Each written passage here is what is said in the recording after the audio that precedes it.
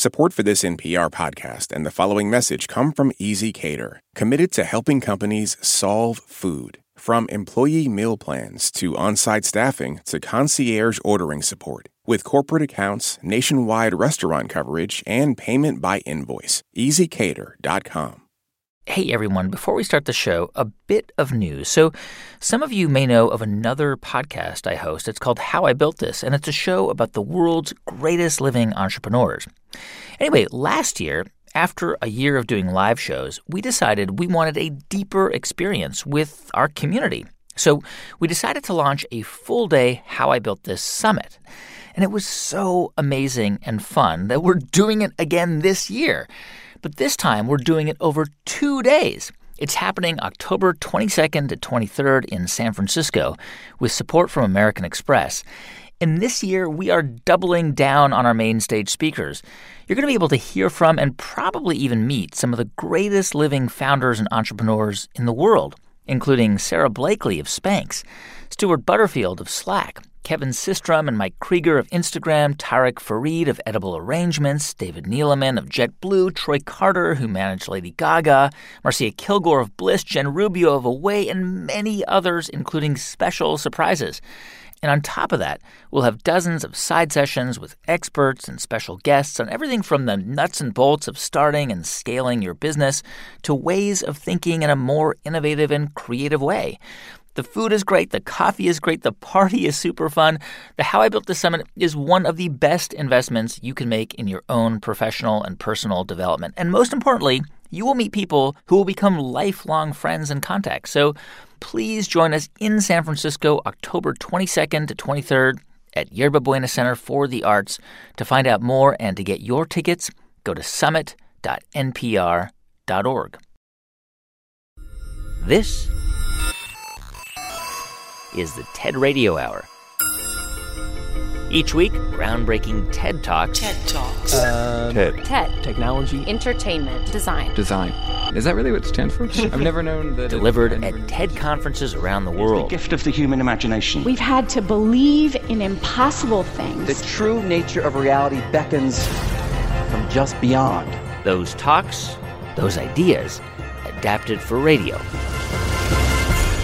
From NPR. I'm Guy Raz, and this is Greta Thunberg. My name is Greta Thunberg. I'm 16 years old. I come from Sweden, and I want you to panic.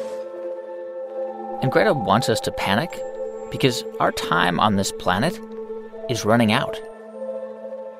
Back in August 2018, Greta sat outside the steps of the Swedish parliament during school hours, holding a sign that read, "School Strike for the Climate." Every Friday, we will sit outside the Swedish parliament until Sweden is in line with the Paris Agreement. We urge everyone to do the same, wherever you are. Sit outside your... And Greta's call for action prompted other students to walk out of their classrooms and demand change in the name of global warming. Some people don't realize what's happening, and some people are just, they don't care, and they're kind of just shoving it away and ignoring it. People in the world are dying. So many people are dying because of inaction by our government, you know. We want the government to publicly recognize climate change for the emergency that it is. And then, only a few months after Greta had started her protest, young people all over the world decided to join her. A group of students around the world is planning to skip class tomorrow to protest against climate change. Thousands of school students have staged protests around the country and around the globe. What do we want? Climate! Students today went on strike for the climate. School Strike for Climate has arrived in America. You are never too small to make a difference.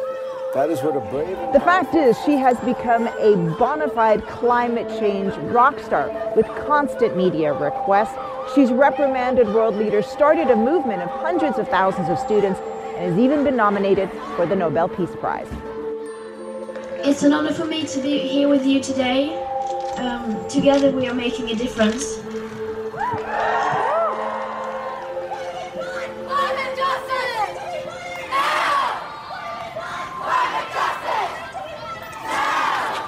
We are in the midst of the 6th mass extinction, and the extinction rate is up to 10,000 times faster than what is considered normal, with up to 200 species becoming extinct every single day. Erosion of fertile topsoil,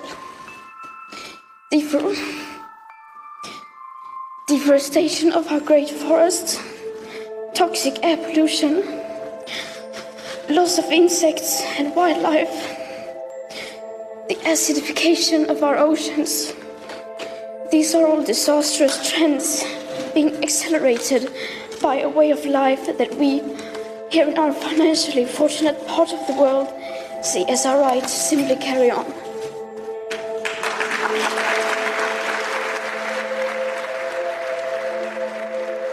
There is no greater threat to our species than the climate crisis. In 2018, we emitted more carbon into the air than in any single year in all of human history. The consequences are real, and they're happening right now. So today on the show, we're going to explore ideas around the climate crisis and what we can do to stop the worst of it. Because the thing is, we are running out of time. So can we save our planet from total disaster? Or is it already too late? Well, for Greta Thunberg, unless we do something drastic and do it right now, that answer is yes. Here's more from Greta on the TED stage. If I live to be 100, I will be alive in the year 2103. When you think about the future today, you don't think beyond the year 2050. By then, I will, in the best case, not even have lived half of my life. What happens next? The year 2078, I will celebrate my 75th birthday.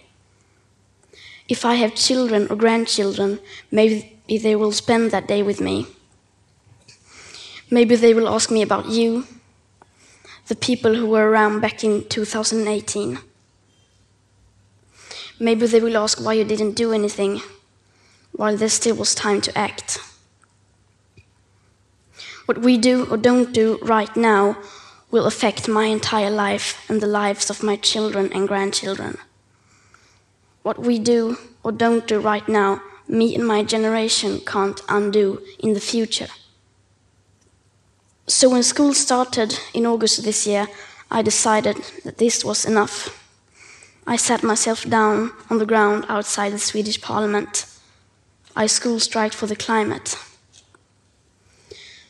Some people say that I should be in school instead. Some people say that I should study to become a climate scientist so that I can solve the climate crisis. But the climate crisis has already been solved. We already have all the facts and solutions. All we have to do is to wake up and change. And why should I be studying for a future that soon will be no more, when no one is doing anything whatsoever to save that future?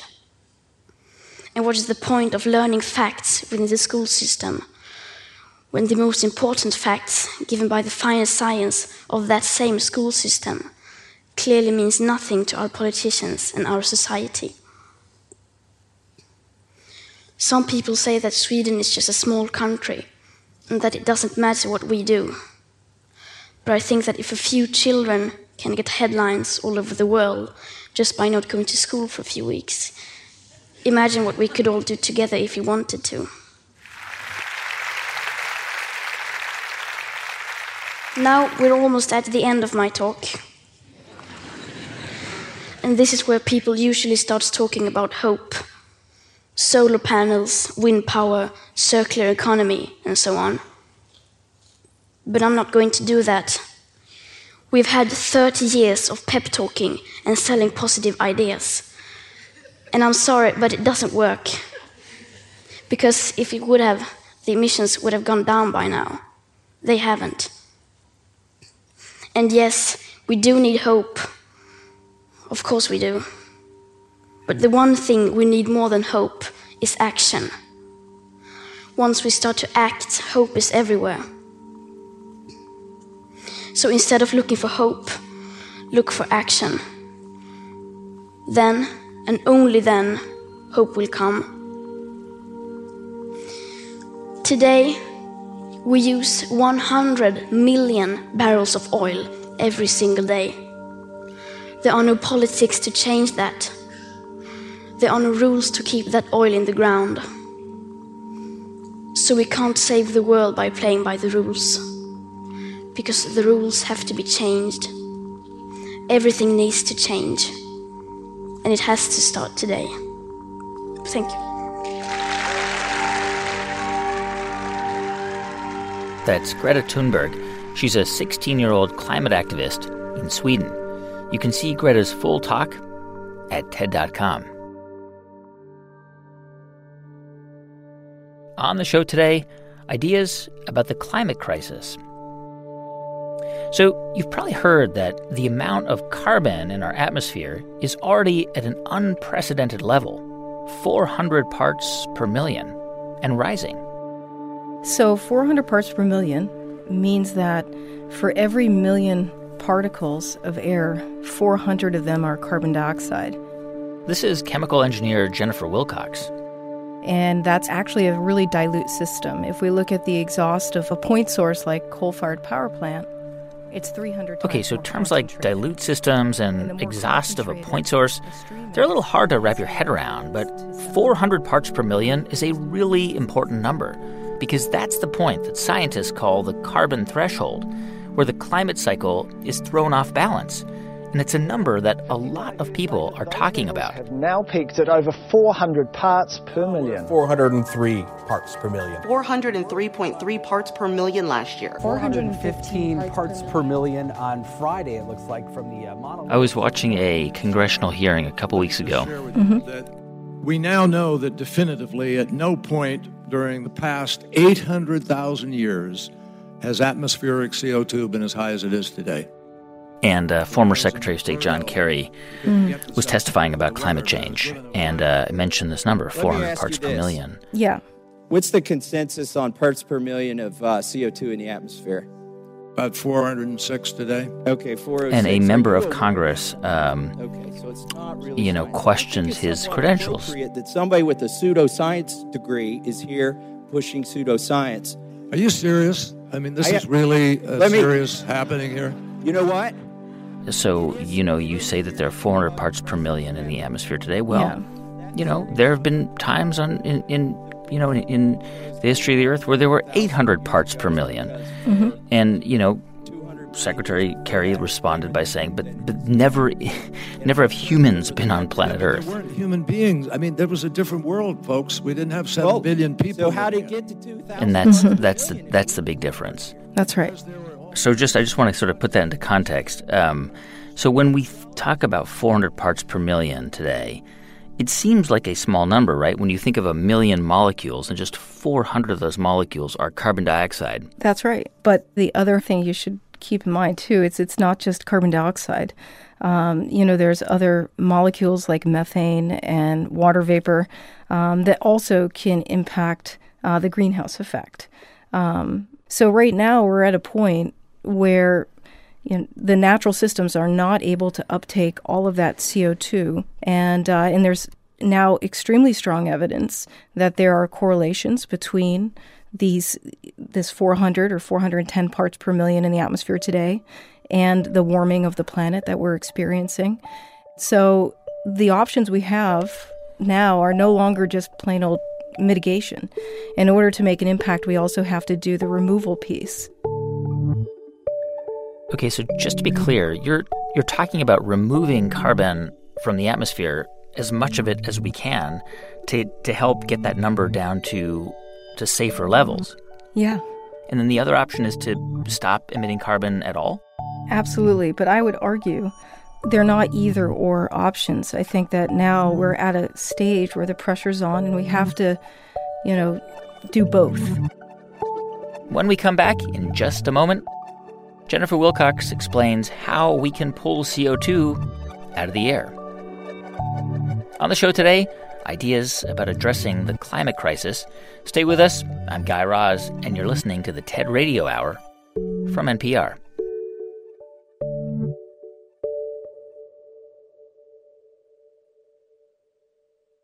This episode's sponsor is PwC, which offers the following message. A robot may not be coming for your job, but competitors are coming for your market share. PwC pairs the right tech with the right solutions to help you gain a competitive edge. Reimagine operations from the cloud, fuel innovation with responsible AI, and detect risks before they become headlines. Human-led and tech-powered, it's all part of the new equation from PwC. This message comes from NPR sponsor Capella University. With Capella's FlexPath learning format, you can earn your degree online at your own pace and get support from people who care about your success. Imagine your future differently at capella.edu. This message comes from NPR sponsor Noom. Noom understands that not everyone is starting from the same place and takes that into account. With their first ever cookbook, The Noom Kitchen, you can find 100 healthy and delicious recipes to promote better living. Available to buy now wherever books are sold. It's the TED Radio Hour from NPR. I'm Guy Raz. And on the show today, ideas about the climate crisis. And we were just hearing from chemical engineer Jennifer Wilcox about removing carbon from the atmosphere and why just curbing emissions is not enough. We have to stop emitting CO2, but even if we stop emitting CO2, we still have to remove it from the atmosphere to prevent catastrophic warming. That's exactly right. Okay, so how do we even start? I mean, first of all, don't trees do that? I mean, couldn't we just plant a lot more trees and forests around the world, and wouldn't that solve the problem? No, planting trees is great. We need to absolutely do that. Afforestation, or planting trees on land that didn't otherwise have trees, reforestation, or even restoration of forests. All of that is good, and we're going to need to do that to some extent. But even that is not going to be enough. Because trees cannot possibly pull enough carbon out of the atmosphere that we need to pull out? Exactly, not on the scale that we need to. And so these are the different options we have. But in my view, the portfolio of solutions today involve both avoiding CO2 and the removal of CO2 from the atmosphere. So when you talk about removing CO2 from the atmosphere, I mean, are you talking about like a giant air purifier, like the kind you might have in your home, but like an industrial strength one? Yeah. So I'll give you an example. If you think about how your water purification happens in a Brita filter, say, you have a charcoal filter that processes your water, and that filtration process captures all of the contaminants in your water so that your water comes out, cleaner. So in a similar way, we design large contactors, these units that have a high surface area, and those contactors are filled with materials, and those materials have chemicals inside them that actually react with CO2 selectively. And then those contactors would essentially hold on to that CO2 until you are at a stage in that process where you can actually use the CO2 as a feedstock for a chemical process, or maybe you inject it back into the earth. Because we know that most of the carbon that exists on planet Earth is actually sequestered in soil, in permafrost in the Arctic, in the oceans. That's exactly right. But the chemical process is really not that different from how a water filtration system would work to purify water. But in this case, we're purifying air, and the contaminant is CO2. When can we start to deploy? I mean, let's say we had all the money that we needed now. Mm-hmm. Could we deploy this technology now? Absolutely. So the technology is absolutely ready. These things are happening today. The question is, how can we increase the scale at which they're happening? Here's more from Jennifer Wilcox on the TED stage. There's a company today, a commercial scale company, that can do this as low as $600 a ton. There are several other companies that are developing technologies that can do this even cheaper than that. One is called Carbon Engineering. They're based out of Canada. They use a liquid-based approach for separation. They have a clever approach that allows them to co-capture the CO2 from the air and the CO2 that they generate from burning the natural gas. And so by doing this, they offset excess pollution and they reduce costs. So the companies that are developing these technologies are actually interested in taking the CO2 and making something useful out of it, a marketable product. It could be liquid fuels, plastics, or even synthetic gravel. And don't get me wrong, these carbon markets are great, but these are not large enough to solve our climate crisis. We also need to be willing to invest as a global society. We could have all of the clever thinking and technology in the world, but it's not going to be enough in order for this technology to have a significant impact on climate. We really need regulation. We need subsidies, taxes on carbon. What will be required is that for carbon-neutral, carbon-negative paths to be affordable for the majority of society in order to impact climate. Jennifer, why do you think that there's a disconnect between what you know and what many scientists know and what the public doesn't seem to really worry about all that much? That's a good question. I think that part of this is because CO2, it's a pollutant, but we know that when you emit soot in the atmosphere, you don't get to see the sunset very well. It affects our day. And so I think with this, you can't see CO2. It's if it smelled, maybe we would be more, or if it was in our face every day, interrupting our view, that would be one thing. But it's difficult because it doesn't have any of these negative characteristics. But yet we know now with pretty high certainty that these increased levels of CO2 directly correlate to the warming of our planet. But I think because it's not as dire as some of these other pollutants in the short term in our day-to-day lives that we tend to just look the other way. Do you think the goal of reaching net zero emissions is realistic and even attainable? I think it's technically, and technologically, it's absolutely realistic and it is doable.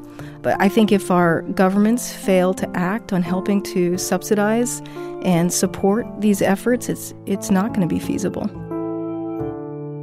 That's Jennifer Wilcox. She's a professor at Worcester Polytechnic Institute. You can see Jennifer's full talk at TED.com.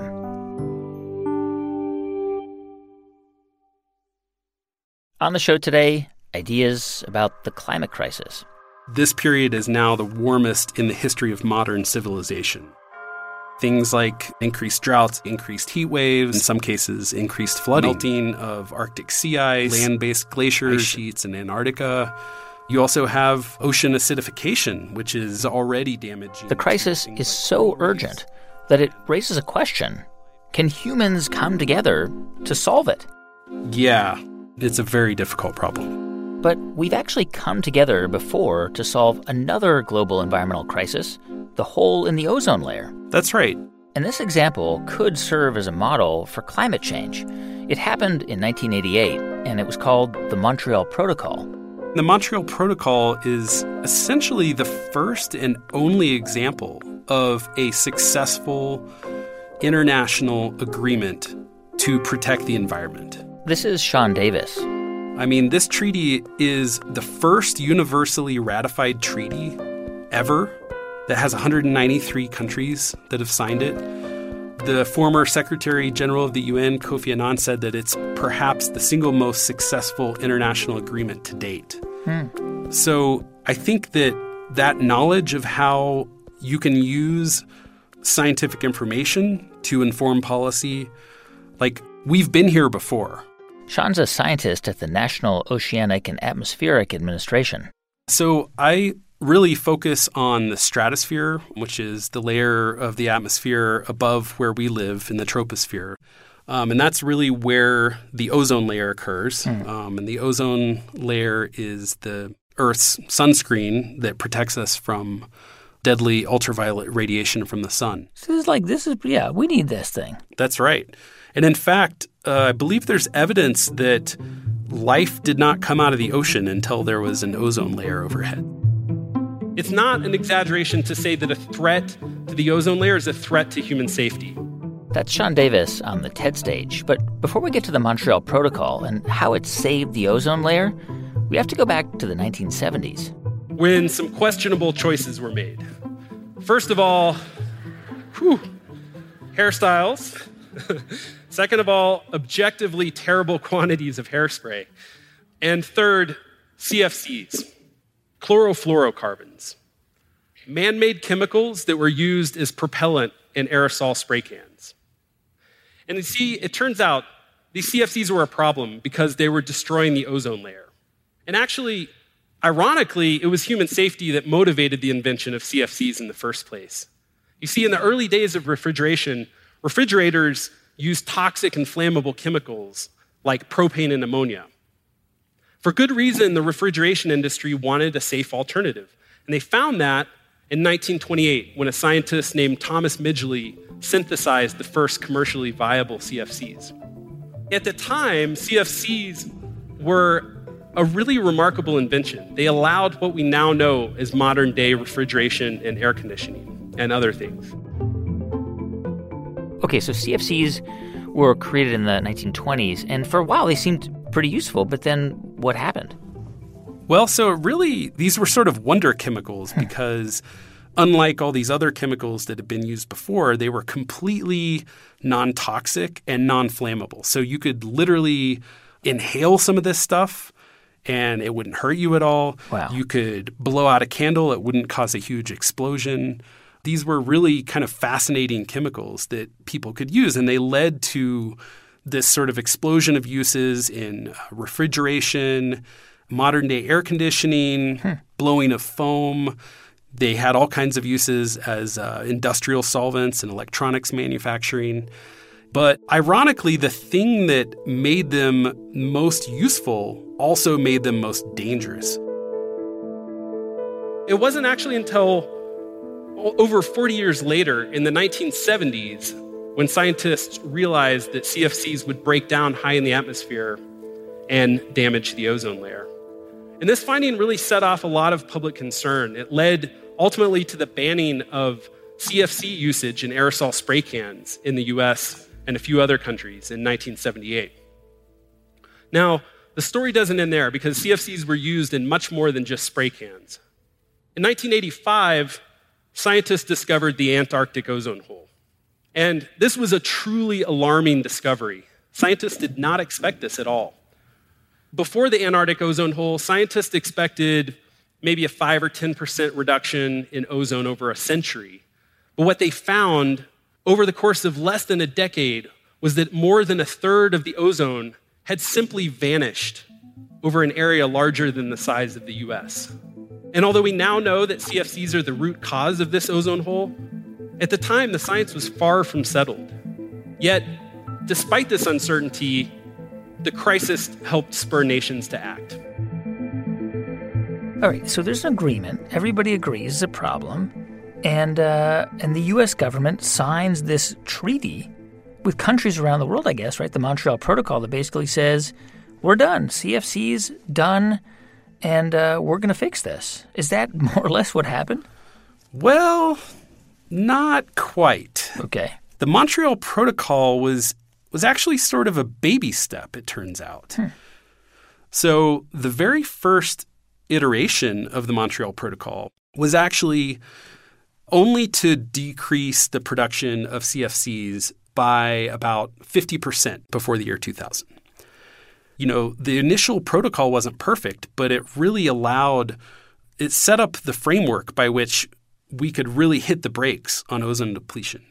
And that's really what happened. So in the decade plus since Montreal was signed, it's actually been amended and strengthened 8 times. Wow. And so, you know, you go from this thing that's really a baby step to now complete phase out of CFCs. And not only complete phase out of CFCs and replacement of those, but replacements of the replacements. And we're now seeing that this has been really successful. And I think that's the most optimistic thing to me about the Montreal Protocol and the ozone story is that it did seem insurmountable. And looking back on it now, you can see, we did that. You know, we phased out ozone-depleting substances. We've saved the ozone layer. And not to say it wasn't easy, but it wasn't as hard as people thought. I think it's worth asking the question, As we face our current environmental crisis, global warming, what lessons can we learn from Montreal? Are there any? I think there are. First, we don't need absolute certainty to act. When Montreal was signed, we were less certain then of the risks from CFCs than we are now of the risks from greenhouse gas emissions. Second, it takes a village to raise a healthy environment.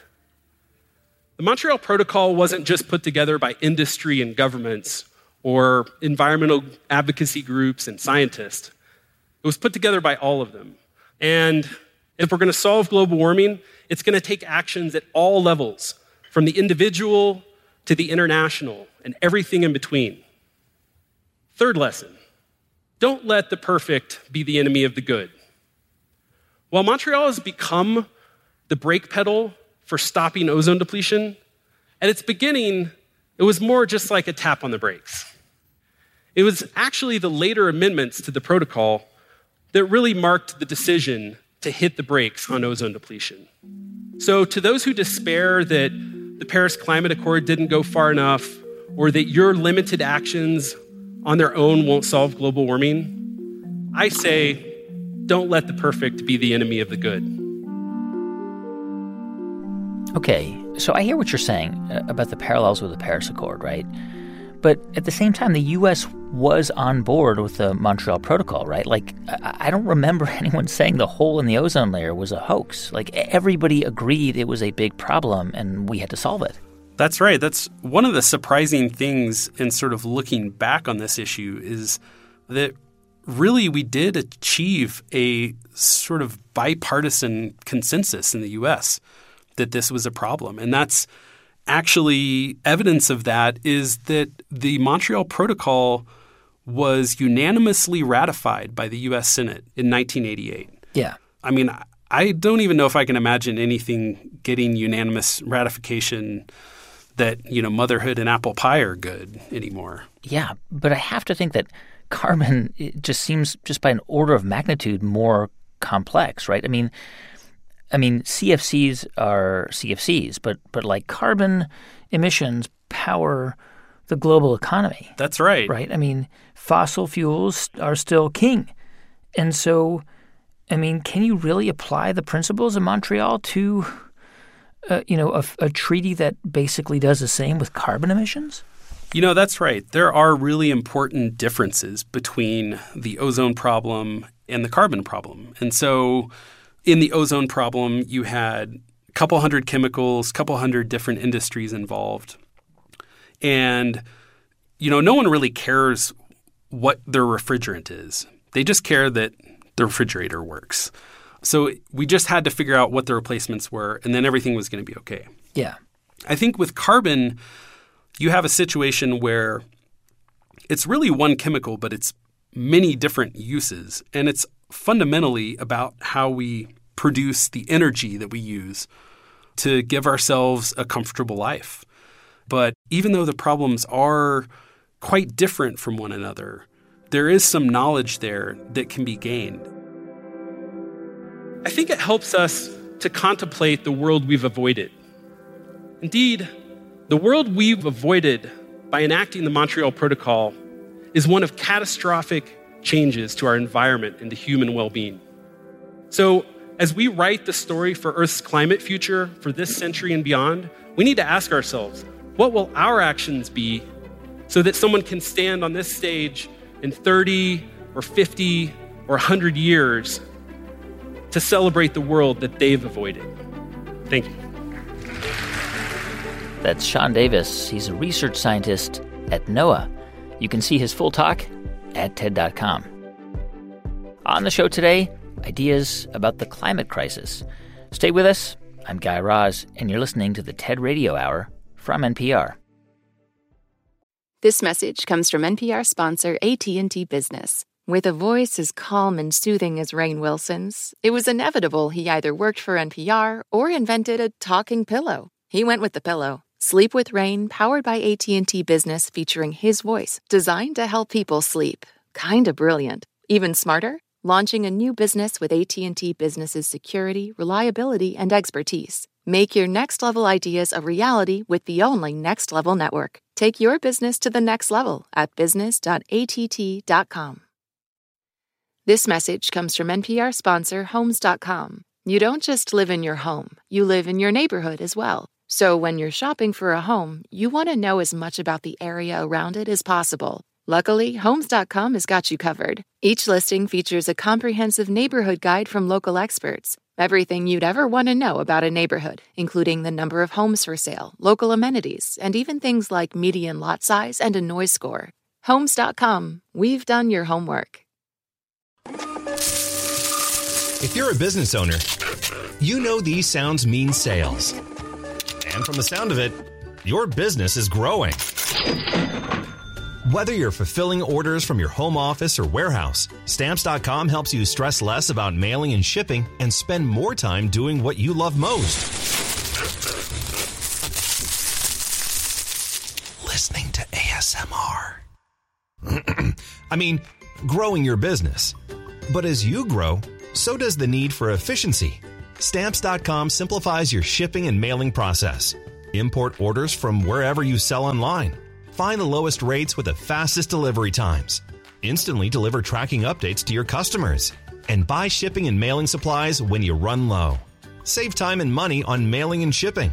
Get started at Stamps.com today with code PROGRAM for a 4-week trial, free postage, and a digital scale. It's the TED Radio Hour from NPR. I'm Guy Raz. And on the show today, ideas about how we can stop the worst effects of global warming and save our planet. And one of the ways we might be able to do that is by changing our diets and eating a lot less meat. I read a book called Diet for a Small Planet by Frances Moore Lappé, and Frances Moore Lappé basically makes the argument that in order to eat meat, we have to grow massive amounts of crops that we then funnel through animals. This is Bruce Friedrich. He's co-founder of a nonprofit called the Good Food Institute. The most recent statistics from the World Resources Institute indicate that it takes about 9 calories fed to a chicken to get 1 calorie back out in the form of chicken meat. And chickens are the most efficient animal. So you're talking about 9 times as much land, 9 times as much water, 9 times as many pesticides and herbicides on the crops. And then you have to ship all of those crops to a feed mill. You have to operate the feed mill. You have to ship the feed to the factory farm. You have to operate the factory farm. You have to ship the animals to the slaughterhouse. You have to operate the slaughterhouse. Once you crunch all of those numbers and all of that inefficiency, what we find is that meat production, according to the United Nations, causes about 14.5% of all human-caused climate change globally. That's more than transportation. So the animal agriculture industry causes more climate change than all of the cars and the trains and the planes, than all forms of transportation combined. Here's more from Bruce Friedrich on the TED stage. I want to get one thing out of the way. I am not here to tell anybody what to eat. Besides, convincing the world to eat less meat hasn't worked. For 50 years, environmentalists, global health experts, and animal activists have been begging the public to eat less meat. And yet per capita meat consumption is as high as it's been in recorded history. The average North American last year ate more than 200 pounds of meat, and I didn't eat any, which means somebody out there ate 400 pounds of meat. On our current trajectory, we're going to need to be producing 70 to 100% more meat by 2050. This requires a global solution. What we need to do is we need to produce the meat that people love, but we need to produce it in a whole new way. I've got a couple of ideas. Idea number 1, let's grow meat from plants. Instead of growing plants, feeding them to animals, and all of that inefficiency, let's grow those plants, let's biomimic meat with them. Let's make plant-based meat. Idea number 2, for actual animal meat, let's grow it directly from cells. Instead of growing live animals, let's grow the cells directly. It takes 6 weeks to grow a chicken to slaughter weight. Grow the cells directly, you can get that same growth in 6 days. All right, let's talk through this because we know there are lots of people working on this. And, you know, we've heard of lab-grown meat and there's different kinds of plant-based meat alternatives that are trying to mimic, you know, the sort of the texture of meat and so on. And it's nearly there on a consumer level. But, I mean, how would it work? Like, how do you actually create real meat or meat that is indistinguishable from animal meat from plants? Well, one of the central brainstorms here is that people eat meat despite how it's produced. They do not eat meat because of how it's produced. So the guy who is the chair of the Ag Economics Department at Purdue, a guy named Jason Lusk, did a survey and found that more than 45% of Americans want to ban slaughterhouses. And of course, 98% of Americans are eating meat. So that's a pretty big disconnect. And the main point there is that people are uncomfortable with factory farms. So if people can make choices that are better for the environment, they will. So that's sort of point one. And then point two is everything in meat exists in plants. Meat is made up of lipids and aminos and minerals and water. That's it. So it's not going to be, it's difficult. It's going to take resources. It's hard. But until Ethan Brown came along with Beyond Meat and Pat Brown came along with Impossible Foods, the idea of plant-based meat was not let's hire tissue engineers and plant biologists and meat scientists. Like the central brainstorm of Impossible Foods and Beyond Meat is we can give people the taste, the texture, and everything else that they like about meat, but we can do it with plants. We just need to hire the right scientists. In recent years, some companies have been producing meat from plants that consumers cannot distinguish from actual animal meat. And there are now dozens of companies growing actual animal meat directly from cells. This plant-based and cell-based meat gives consumers everything that they love about meat, the taste, the texture, and so on, but with no need for antibiotics and with a fraction of the adverse impact on the climate. And because these two technologies are so much more efficient, at production scale, these products will be cheaper. So one of the really exciting things about Beyond Meat and Impossible Foods is they have sort of thrown down the gauntlet of our target market for these plant-based meats is not vegetarians. It is everybody. And you eat the Beyond Burger, you eat the Beyond Chicken, which fooled both Mark Bittman from the New York Times and Bill Gates, a very big meat eater.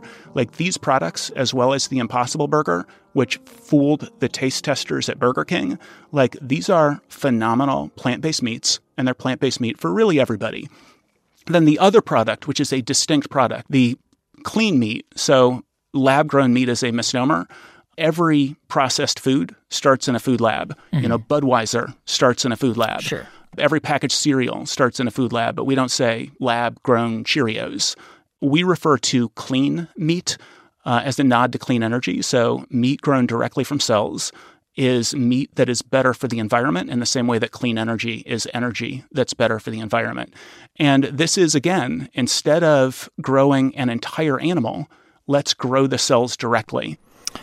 Yeah, I mean, here's the thing, right? Like the theme of this episode is we're out of time, that the effects of climate change are here.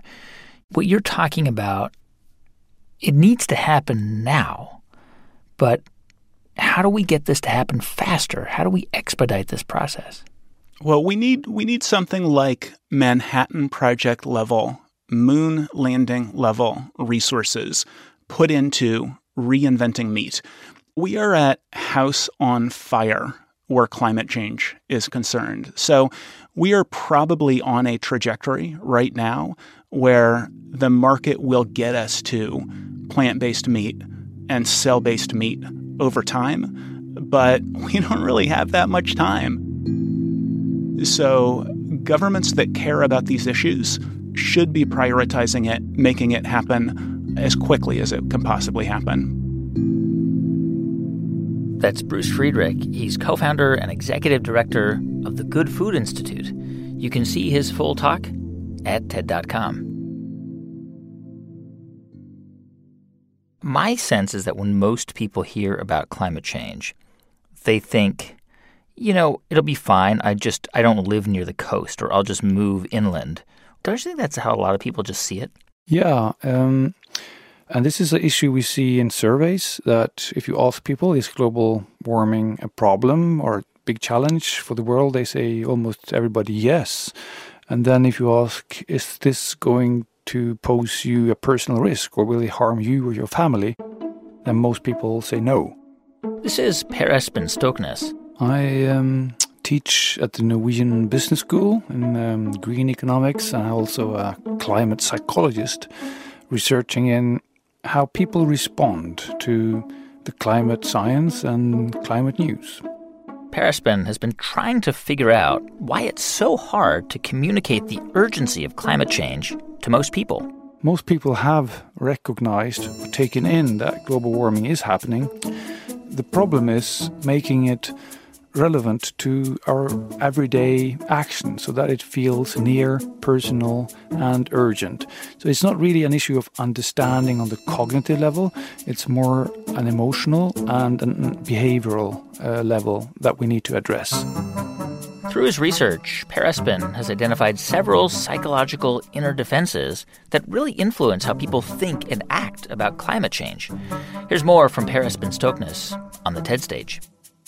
When people hear news about the climate coming straight at them, the first defense comes up rapidly. Distance. When we hear about the climate, we hear about something far away in space. Think Arctic ice, polar bears. Far away in time, think 2100. Since it feels so far away from me, it seems outside my circle of influence. There's nothing I can do. Next defense is doom. Climate change is usually framed as a looming disaster. That makes us fearful. But after the first fear is gone, my brain soon wants to avoid this topic altogether. The third defense is dissonance. If what we know, that fossil fuel use contributes to global warming, conflicts with what we do, drive, fly, eat beef, then so-called cognitive dissonance sets in. To get rid of this discomfort, our brain starts coming up with justifications. So I can say, for instance, changing my diet doesn't amount to anything if I am the only one to do it. So these justifications make us all feel better, but at the expense of dismissing what we know. My personal cognitive dissonance comes up when I recognize that I've been flying from Oslo to New York and back to Oslo in order to speak about the climate. So that makes me want to move on to denial. Denial doesn't really come from lack of intelligence or knowledge. No. Denial is a state of mind in which I may be aware of some troubling knowledge, but I live and act as if I don't know. And often this is reinforced by others, my family or community, agreeing not to raise this tricky topic. Finally, identity. Alarmed climate activists demand that government takes action, either with regulation or carbon taxes. Well, if I hold conservative values, for instance, I probably prefer big, proper cars and small government over tiny, tiny cars and huge government. And if climate science comes and then says government should expand further, then I probably will trust that science less. In this way, cultural identity starts to override the facts, and my identity trumps truth any day. So there are all these inner defenses that you identify that block most of us from seeing the urgency of climate change, and then obviously they stop us from doing anything. So how do you counter those defenses? Like, what's the solution? We are a social animal. So when I hear about something that's very abstract, like ppm levels of the Arctic far away from me, it doesn't feel near. What feels near is what my friends are doing, what my kids are doing, what my colleagues at job is doing. And if they are up to something with the climate, then it feels near and personal for me to do it as well. There's this quite famous study done by Bob Cialdini, a professor of psychology. He asked 4,000 households to conserve power at home. The first 1,000 were asked to conserve power because that's sustainable. It's good for the planet. The second 2,000 households were asked to conserve power because they should think about their children, the grandchildren, the future. The third 1,000 were told how much they could save in money by cutting their power consumption. The fourth 1,000 were told how much they use compared to their neighbors. And each time this study is conducted, we find that the largest drop in power use and the most sustained change is in the fourth group, those who were compared with their neighbors.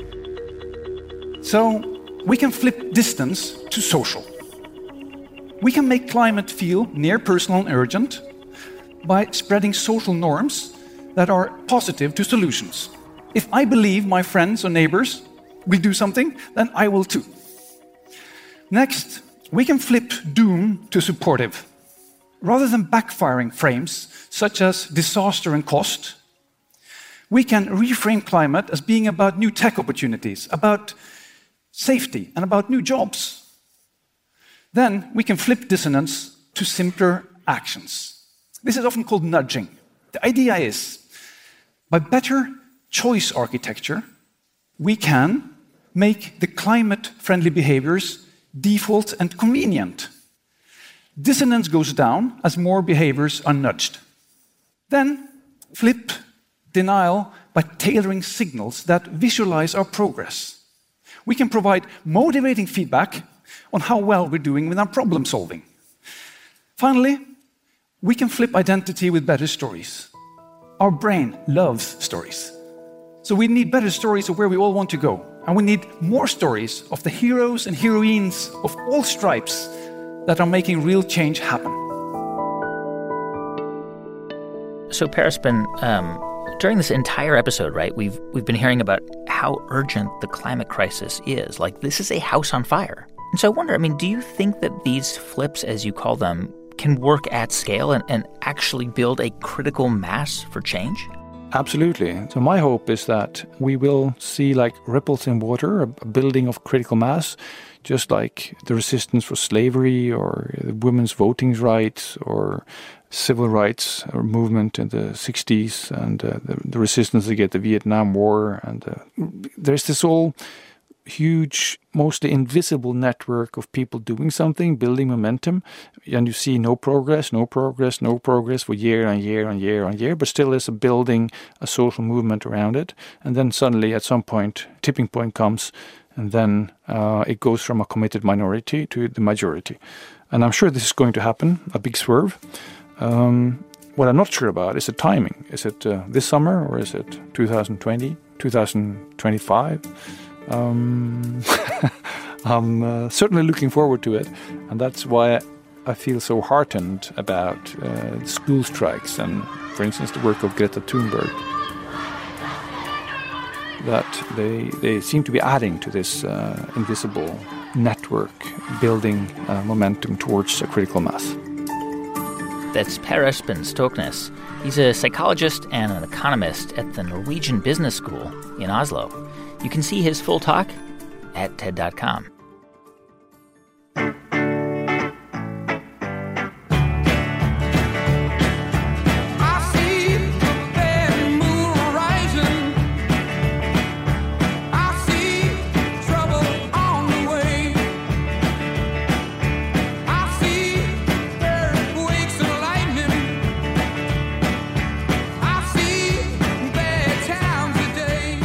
Hey, thanks for listening to our show about the climate crisis this week. If you want to find out more about who was on it, go to ted.npr.org. And to see hundreds more TED Talks, check out TED.com or the TED app. Our production staff at NPR includes Jeff Rogers, Sanaz Meshkinpour, Janae West, Neva Grant, Casey Herman, Rachel Faulkner, Diba Motasham, James Delahousie, and J.C. Howard, with help from Daniel Shukin and Katie Monteleone. Our intern is Emmanuel Johnson. Our partners at TED are Chris Anderson, Colin Helms, Anna Phelan, and Janet Lee. I'm Guy Raz, and you've been listening to Ideas Worth Spreading right here on the TED Radio Hour from NPR. This message comes from NPR sponsor Greenlight. Want to teach your kids financial literacy? With Greenlight, kids and teens use a debit card of their own, while parents can keep an eye on kids' spending and savings in the app. Get your first month free at greenlight.com/NPR. This message comes from NPR sponsor Capella University. With Capella's FlexPath learning format, you can earn your degree online at your own pace and get support from people who care about your success. Imagine your future differently at capella.edu. Listen to Embedded for moments that stay with you. I could smell the smoke. I could smell the dust. Voices that resonate. Stories that change the way you think about your life.